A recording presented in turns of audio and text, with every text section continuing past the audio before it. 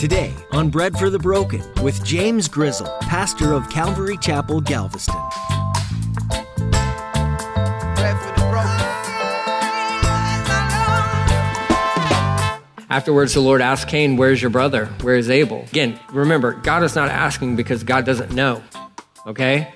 Same thing with Adam and Eve in the garden. God wasn't asking them, "Hey, where are you guys at?" because he couldn't find them. He's like, "Where are you at? Do you know where you're at? And how distant you are from me? Do you notice the separation that has never existed between us?" To Cain, "Where's your brother? Where is Abel?" The story of Cain and Abel is a really interesting one, in that at first glance, some may think Cain gave a worthy sacrifice to the Lord because he worked hard for what he sacrificed. Abel's sacrifice was pleasing to the Lord because it was a blood sacrifice. As Pastor James continues his teaching series through the Hall of Faith section in Hebrews, he'll be explaining why it was Abel's faith that made this sacrifice pleasing to the Lord. You can never work hard enough to earn salvation or God's favor. Now turn in your Bible to the book of Hebrews chapter 11, as Pastor James continues his message, Heroes of the Faith, Abel.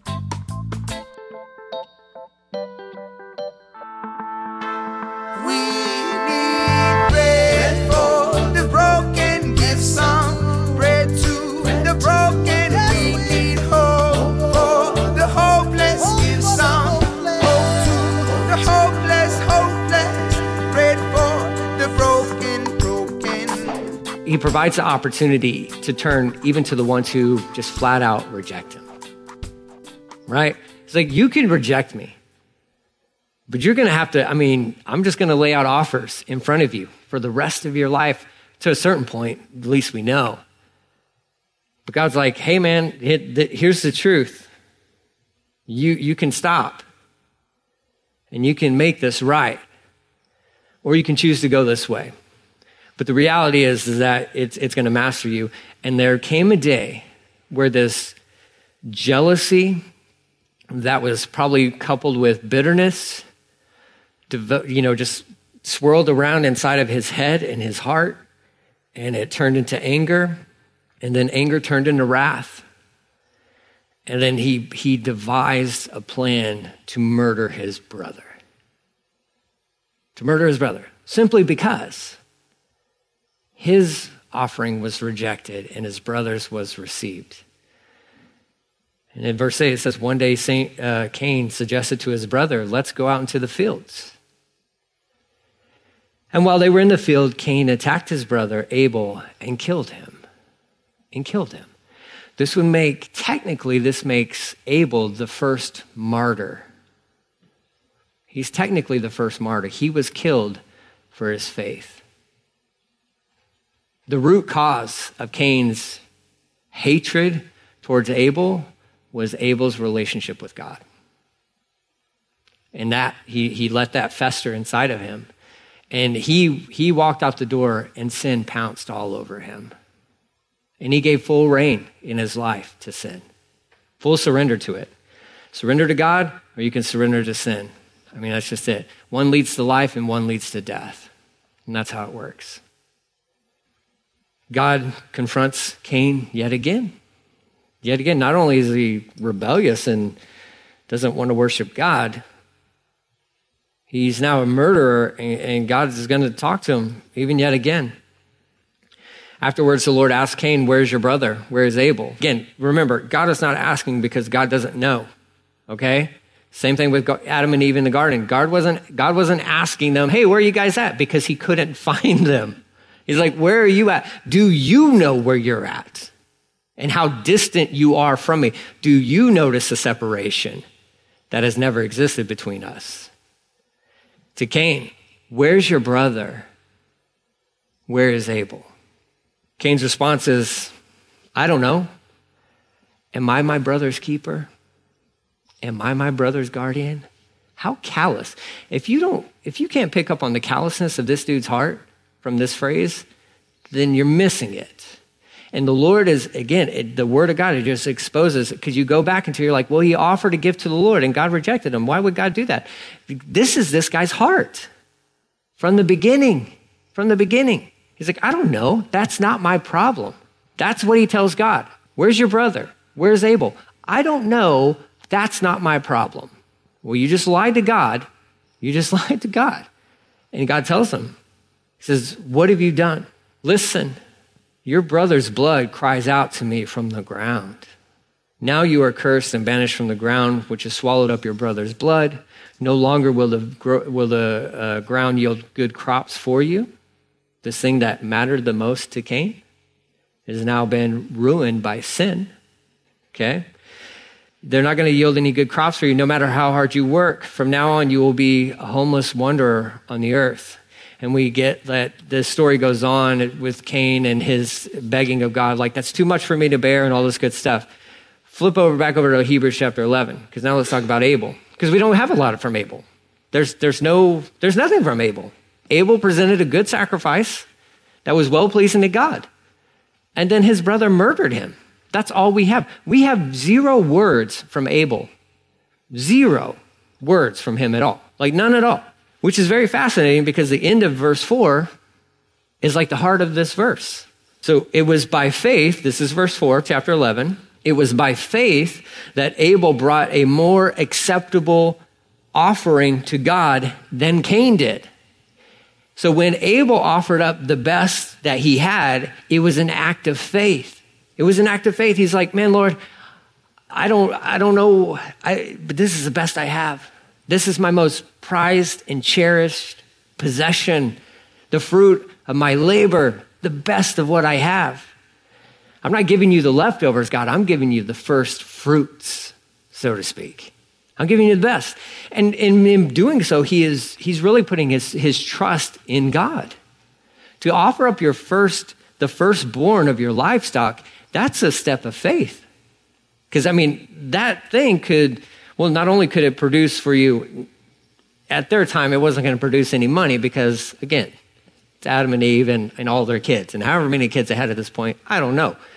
But there's no livestock show and rodeo going on, right? So you can't sell this thing for like $1 million. So, but it's like that thing could reproduce and make more awesome little sheeps, right?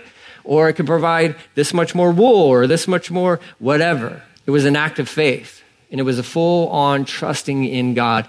Man, I'm not worried about what happens after this offering because I know you got my back. So I'm going to give you my best. It speaks like volumes to how we should live our lives today. We give God our best. This is where pastors will come along and start hitting you in the wallet, right? Like we give financially because I have to give financially because that's where I put most of my hope and trust in, is in my bank account, honestly. And that's why it's like, God's like, I don't need your money, but I want all of you. And so sometimes all of me is connected to my bank account. Okay, if I'm honest with you, it's like you see it when it's low and you're like, oh, you start sweating. You start kind of getting a little stressed there a little bit. But beyond that, it's like, now, you know what? Whatever it is for you, it could be finances, it could be health, it could be family, it could be your career, it could be anything. But each and every day we wake up and we say, you know what, Lord? I'm just going to give you my best today. And whatever that is. And we give him our best because we trust that he holds our future in his hands. And you're in good shape. Abel was able to do that. He's like, this is the best I have. This is, man. And you can kind of catch the sense of it behind this verse. And if you can't, I would invite you to use your creative imagination and put yourself in the story alongside Abel as he's the shepherd and these sheep are so precious to him. And these 2 sheep, they get together, they become one, and then they have an offspring and a little bitty lamb kind of a deal. And then that's like, how it was for a lot of these guys. That became like a family member to them, so to speak. Very cherished possession. But he's so excited about this because he's like, man, you're going to be like, I'm giving you to the Lord, dedicating you to the Lord. I'm going to give the Lord what is most cherished to me. Beautiful little story there. He brought a more acceptable gift to God than what Cain did. Abel's offering gave evidence that he was a righteous man. He was a righteous man. And God showed his approval of his gifts. So there's other portions of scripture. Matthew chapter 23 talks about Abel he's a righteous man. And all we know about him is he made one sacrifice. We have no words recorded from Abel. We only have one act recorded from Abel. And it's in that one act that it speaks volumes of who this guy was. You and I may never have a book written about our lives, and that's okay. That's probably better, honestly. It's probably better. When you pass on from this earth, maybe something you say will never be put in a meme or a quote or some inspirational quote or end up on a coffee mug at some Christian bookstore or whatever, right? And that's okay. That's all right. Abel never said anything that we have recorded. But he did do one thing. He worshiped God in faith. And that one act of faithful devotion and worship to God was from the very beginning and continued on throughout the very end. And in fact, the rest of this verse from Hebrews, it says, although Abel is long dead, he still speaks to us by his example of faith. That's powerful. That's amazing. We put so much stock into nonsensical things. We put so much worth into things that just don't matter. Nobody cares or will care how many followers you have on social media. I don't want to burst your bubble, but when you transition from this life to the next, nobody cares. It doesn't matter. It doesn't matter. What do they care about? They care about how you lived your life. They care about how you modeled your life. And if you're a Christian, if you claim to be a Christian, then what people will care most about is how you live that out in your life. Because it's not the words that we say that last for lifetime. It's our actions that reverberate for many generations. Here's a quote. Acts of faith will outlive those who do them. Acts of faith towards God will long outlive those who perform them. And that's what our life has to be about. It's not about us being known and I'm known for this and that's cool. It's gratifying and all that good stuff. But I think really I'd like to be like Abel, where Abel just showed up and Abel just worshiped and Abel just lived his life as a sacrifice to God. And it cost him everything. It cost him the best of what he had, but that was not wasted because that was put in God's hands. And that example makes it into Hebrews chapter 11. And the fact that his brother was consumed by sin and consumed by rage and would go on to murder his brother. Nobody ever been murdered before. Okay, let's frame this out. You want to understand what the problem is in the world? It's called sin. It's called sin. Because let me tell you what Cain was not doing. He was not playing violent video games. He was not watching violent movies. He did not grow up in the wrong neighborhood. He didn't grow up in an abusive home. He grew up a sinner. That's his problem. That was his problem. Now, do these other things influence? Of course they do. Of course they do. Bottom line is this. We have issues in our world because we have sin in our world. That's the problem. That's the heart of it. Cain grew up, my goodness. Yeah, you can't grow up in a more sheltered home than with Adam and Eve, and it's just your family. But that just shows the powerful, how exactly powerful and relentless sin is. And it could take somebody who's never even heard of murder before and cause him to commit an unspeakable act against his own brother. That's sin. That's sin.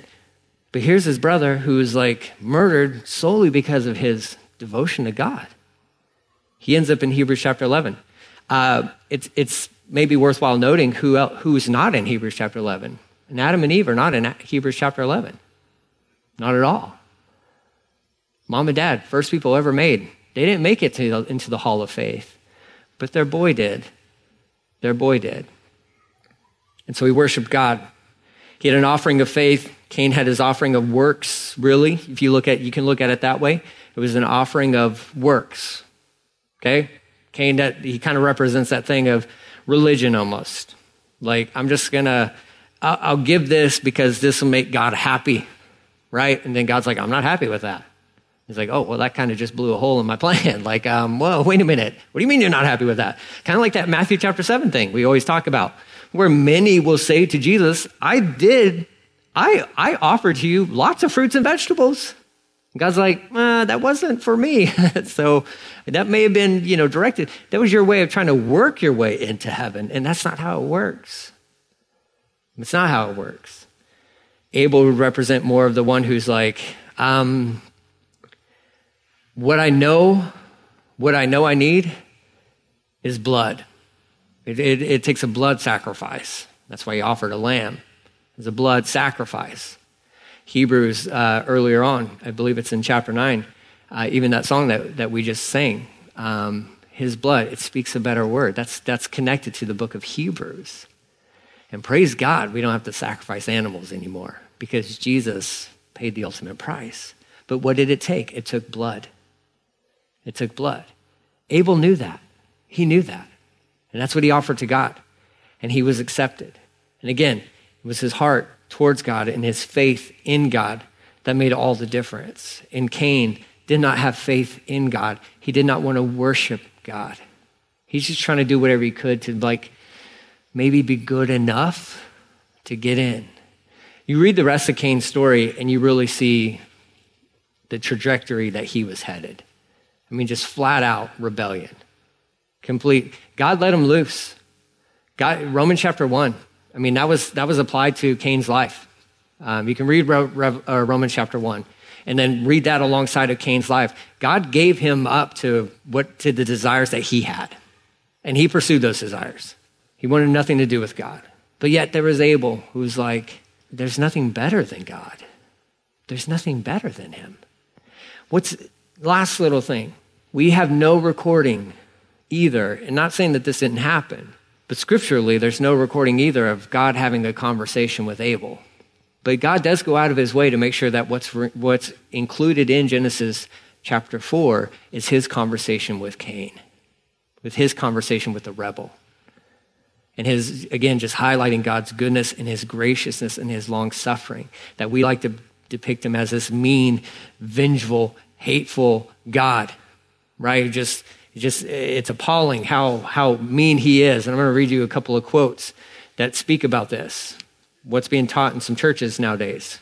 But what we miss when we go through this is we miss a very loving God who, even with ones who, quote unquote, would spit in his face. I use that term loosely. I mean, Cain's heart wasn't ever behind that, his worship. And again, he wanted nothing to do with him. But even with dealing with a rebel like that, God was very gracious and compassionate towards him. There's a couple of quotes that I pulled from one of my study resources, and this is from Alan Jones. He wrote a book called Reimagining Christianity. This is fascinating. The church's fixation on the death of Jesus as the universal saving act must end. And the place of the cross must be reimagined in Christian faith. Why? Because of the cult of suffering and the vindictive God behind it. The other thread of just criticism addresses the suggestion implicit in the cross that Jesus sacrificed was to appease an angry God. Penal substitution was the name of this vile doctrine. And so this is from an emergent church leader, okay? This is what was being communicated. And part of these, emergent church is still a thing. I don't know if you guys know what that is, but very liberal in their beliefs. Okay, I don't even know how they call themselves Christians, honestly. But that was supported by some other major leaders within that group. But what they're saying is this whole fixation on the death of Jesus and the cross, we have to get away from that as a church. And I'm like, no, I need to keep going to that as a Christian, right? No, why would we do that? Because that makes God out to be an angry, child abusive type person, that he would kill Jesus on the cross. And I'm like, you don't know the Bible, do you? Not that well. There's another one. Steve Chalk, The Lost Message of Jesus. Was there a lost one? I wasn't aware of that. I thought it was all here. Whatever. Simple minds. I don't know. The fact is that the cross is not a form of cosmic child abuse, a vengeful father punishing his son for an offense he has not even committed. Understandably, both people inside and outside of the church have found this twisted version of events morally dubious and a huge barrier to the faith. So essentially, he's saying God is a child abuser in one sense, if you consider that he would slaughter his own son on a cross, right? That's what he's saying. Deeper than that, however, is that such a concept stands in total contradiction to the statement that God is love. If the cross is a personal act of violence perpetrated by God toward humankind, but borne by his son, then it makes a mockery of Jesus' own teaching to love your enemies and refuse to repay evil with evil. Wow. I have a certain amount of intelligence. I do. And it's limited compared to some of these people. But wow, that's pretty stupid. That's ignorance in a whole nother level. What he's saying there is like, God was contradicting himself by saying he is love. Well, why would a loving God murder his son? And again, it's that thing of like, you don't understand the Bible, do you? It says, Jesus said, greater love has no one than that he lays down his life for his friends. This isn't a quote from that guy. This is a quote from Good Guys, okay? Just so clarifying. Because you're like, wait, what? No, this sounds right. It's like Reno Jehovah's Witness track. This is the Good Guys, okay? It says, these people see Jesus' death on our behalf as a vile doctrine, cosmic child abuse, or an abomination. However, what we see, and we see Abel's, his death and the blood that he spilled. I mean, again, it's somewhat of a type of Christ and the blood that he would spill, how Abel's, would continue to speak on, but Christ, his blood that he spilled speaks a better word. And that is love demonstrated, right? Because Jesus went to the cross for you and for me. It wasn't because God's this vengeful, angry, mad guy. Genesis chapter 4 tells you quite the opposite in how he deals with Cain, where he comes alongside this rebellious guy who wants nothing to do with him and says, hey, buddy, look, you can make this right. You can make this right. That's not a vengeful, angry God. That's a loving, caring, compassionate God. And to say some of those other things, Jesus, who is God in the flesh, came to this earth to die. It was part of his plan. It's part of his plan. And it's cool that we have Abel. It's cool that we have recorded in here his act of faith. And it just always reminds me of like, man, yeah, his act of faith still speaks to this day. That should encourage you and I to make decisions of faith in that sense. Like, go for it and let those things, the ripples of that extend well beyond your life here on this planet. But just do it for God. Do it for him. Do it because you love him. That's why Abel did that. That's why he sacrificed, because he loved God. And his name got written down in Hebrews chapter 11. And he was a righteous man. The hopeless, pray for the broken. Hebrews 12:1-2 says, "Therefore, since we are surrounded by so great a cloud of witnesses, let us also lay aside every weight and sin which clings so closely, and let us run with endurance the race that is set before us, looking to Jesus, the founder and perfecter of our faith, who for the joy that was set before him endured the cross, despising the shame, and is seated at the right hand of the throne of God." We have story after story of the people who followed God through every hardship and trial, but the ultimate hero of our faith is none other than Jesus Christ himself. Jesus knew every temptation, every trial, and every suffering. He chose to lay down his life for our sake. There's nothing that you can face in this world that Jesus can't understand, nothing that he didn't face himself. And that right there is the greatest hope that we have in this life. You're not alone. You belong to Jesus, and he understands every tear. and one day you'll rise again and be with Him forever in paradise. You've been listening to Bread for the Broken with Pastor James Grizzle. Pastor James is teaching through a series called Heroes of the Faith. Each person we study reveals more and more of the Father's glory, His patience, His faithfulness, and His goodness. If you missed one or more of these messages, I encourage you to go back and listen to them again. You can find them at breadforthebroken.com. Once again, that's breadforthebroken.com. And be sure to come back next time as Pastor James continues right here on Bread for the Broken. Let me paint the picture of humanity.